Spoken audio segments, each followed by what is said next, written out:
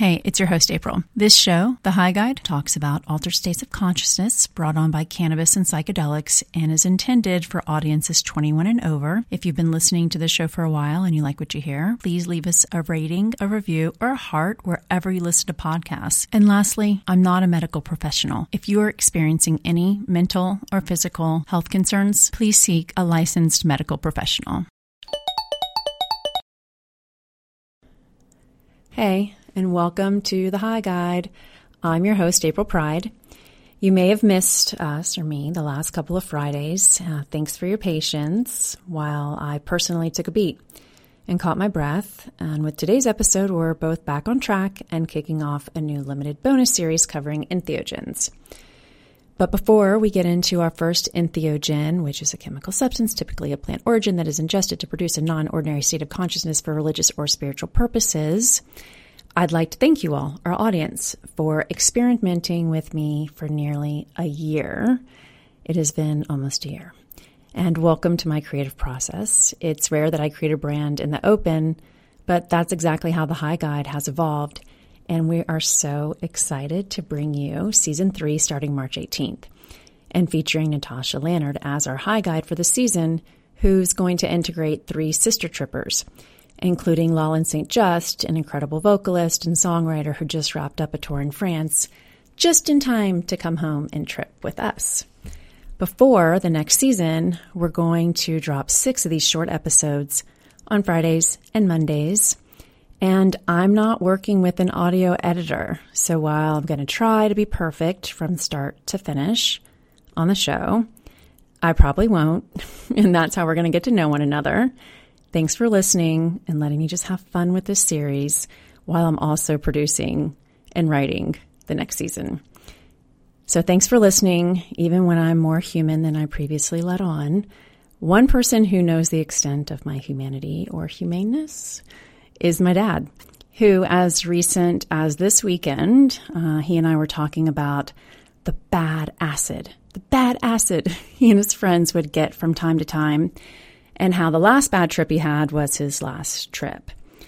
My dad and I have talked about this before because this story is the reason I steered clear of LSD until about 5 years ago when I knew enough to know how to do it, low dose, and how to get it from a trusted source.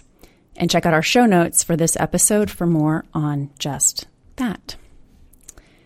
You may have deduced that the word of the week that we're covering in today's show is LSD. So what is it? Is it acid, LSD, more commonly referred to as acid? Lysergic acid diethylamide is a potent psychedelic compound derived from the ergot fungus, which is a parasite that preys on wild grasses and grains. And it's now known that this fungus is the source of burning disease, which popped up throughout history. And repeatedly, its victims experienced strange symptoms consisting of stomach pains, temporary madness, convulsions, and gangrene. But the most troubling side effect were the hallucinations of horrible creatures and fiery worlds that caused people to jump out of windows and scream through the streets. In medieval times, these dark visions and demonic convulsions were blamed on supernatural causes, yet the true source of all this madness is the plant-borne ergot fungus. In fact, historians believe that the Salem witch trials may have been linked to the consumption of wheat or rye contaminated with this fungus. The organic psychoactive substance was originally synthesized by chemist Albert Hofmann in 1938 to study its medicinal benefits. His discovery came in his laboratory, where he first felt LSD's mind-altering effects. In the 1960s, this psychedelic compound found mainstream popularity thanks to professor-turned-prankster, psychologist Timothy Leary, who led a research study at Harvard to study the effects of LSD. And once the ramifications of LSD, hippie culture, and anti-Vietnam War movement went, this did not go unchecked by the government. And so Richard Nixon promptly declared war on drugs in 1971. In actuality, for nearly 2 decades, the U.S. government had been experimenting with LSD and mescaline, heroin, barbiturates, methamphetamine, psilocybin, and finally MDMA or ecstasy, Molly as the kids call it. Also the love drug. And that episode is coming out conveniently on Monday, which is Valentine's Day. And we're going to cover that, like I said, a special episode on Valentine's Day, Monday. Okay, so the U.S. government had been experimenting with all these drugs as related to mind control since 1953. And later in the show, I'll share a great Netflix series about the CIA-run MKUltra program. So, what transpired over the remaining 20th century?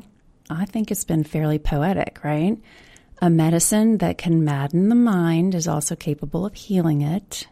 A medicine to control the mind is the same medicine that can free one's mind. Okay, so what can I tell you about LSD that's useful for your next trip? The effects. An acid trip is marked by hallucinations, mind-opening, shifts in perception, heart-opening, sense of oneness, transcendence of space and time. While both spiritual and recreational in its use, LSD is regaining popularity for its medicinal applications in psychotherapy for those struggling with depression and treatment-resistant depression. Nicotine and alcohol addiction, lots of success there. Anxiety, end-of-life distress, and other mental health issues. So, to dose this, okay, 100 micrograms is like a typical dose. To microdose LSD, you would consume about 20 micrograms, typically administered via a liquid dropper or on blotter paper, also known as a tab. When I go dancing, 20 to 40 micrograms is like, it's perfect. And don't maybe like have a beer or something. The duration, it lasts longer than mushrooms, so it can last 6 to 12 hours. And there are some risks. When you put chemicals in your body, sometimes there are risks. LSD should not be consumed if one has family or personal history of psychosis, bipolar, or schizophrenia, brain tumors, renal problems, high blood pressure, or cardiac issues, you're taking lithium or other tricyclics or SRIs.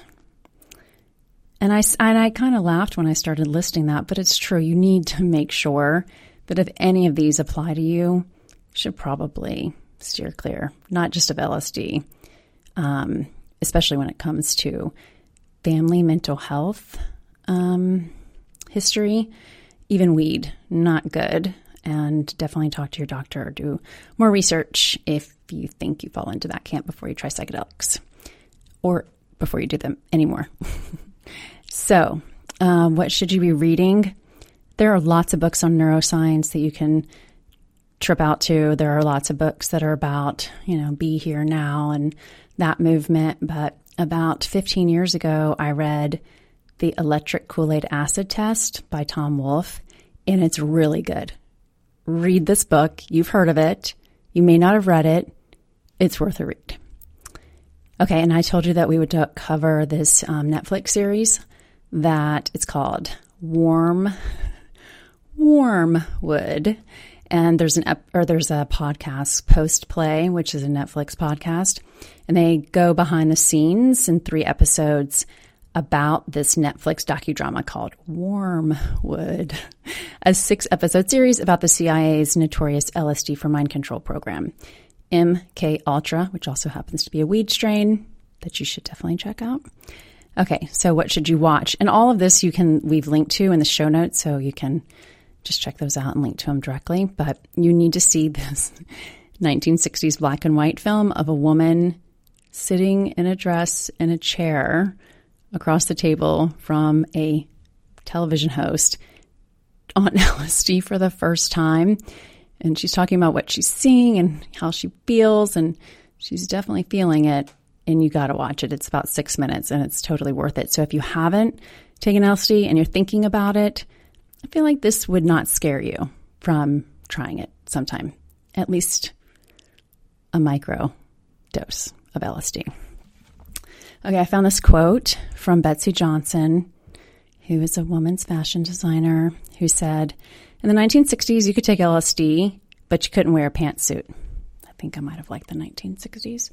little bit more, and I still think pantsuits are more dangerous than LSD. If you're a new listener or have been loyal each week, please follow, subscribe, and review the High Guide wherever you listen to podcasts. It really helps more people find the show. And while our third season is taking shape, we'd love to hear from you. Please drop us a line, DM us on IG at thehigh.guide, send us an email at get@thehigh.guide, leave us a voicemail on SpeakPipe. So that's speakpipe.com/thehigh-guide, all one word, and let us know your thoughts. I'm your host, April Pride, looking forward to bringing you Monday's episode of The High Guide.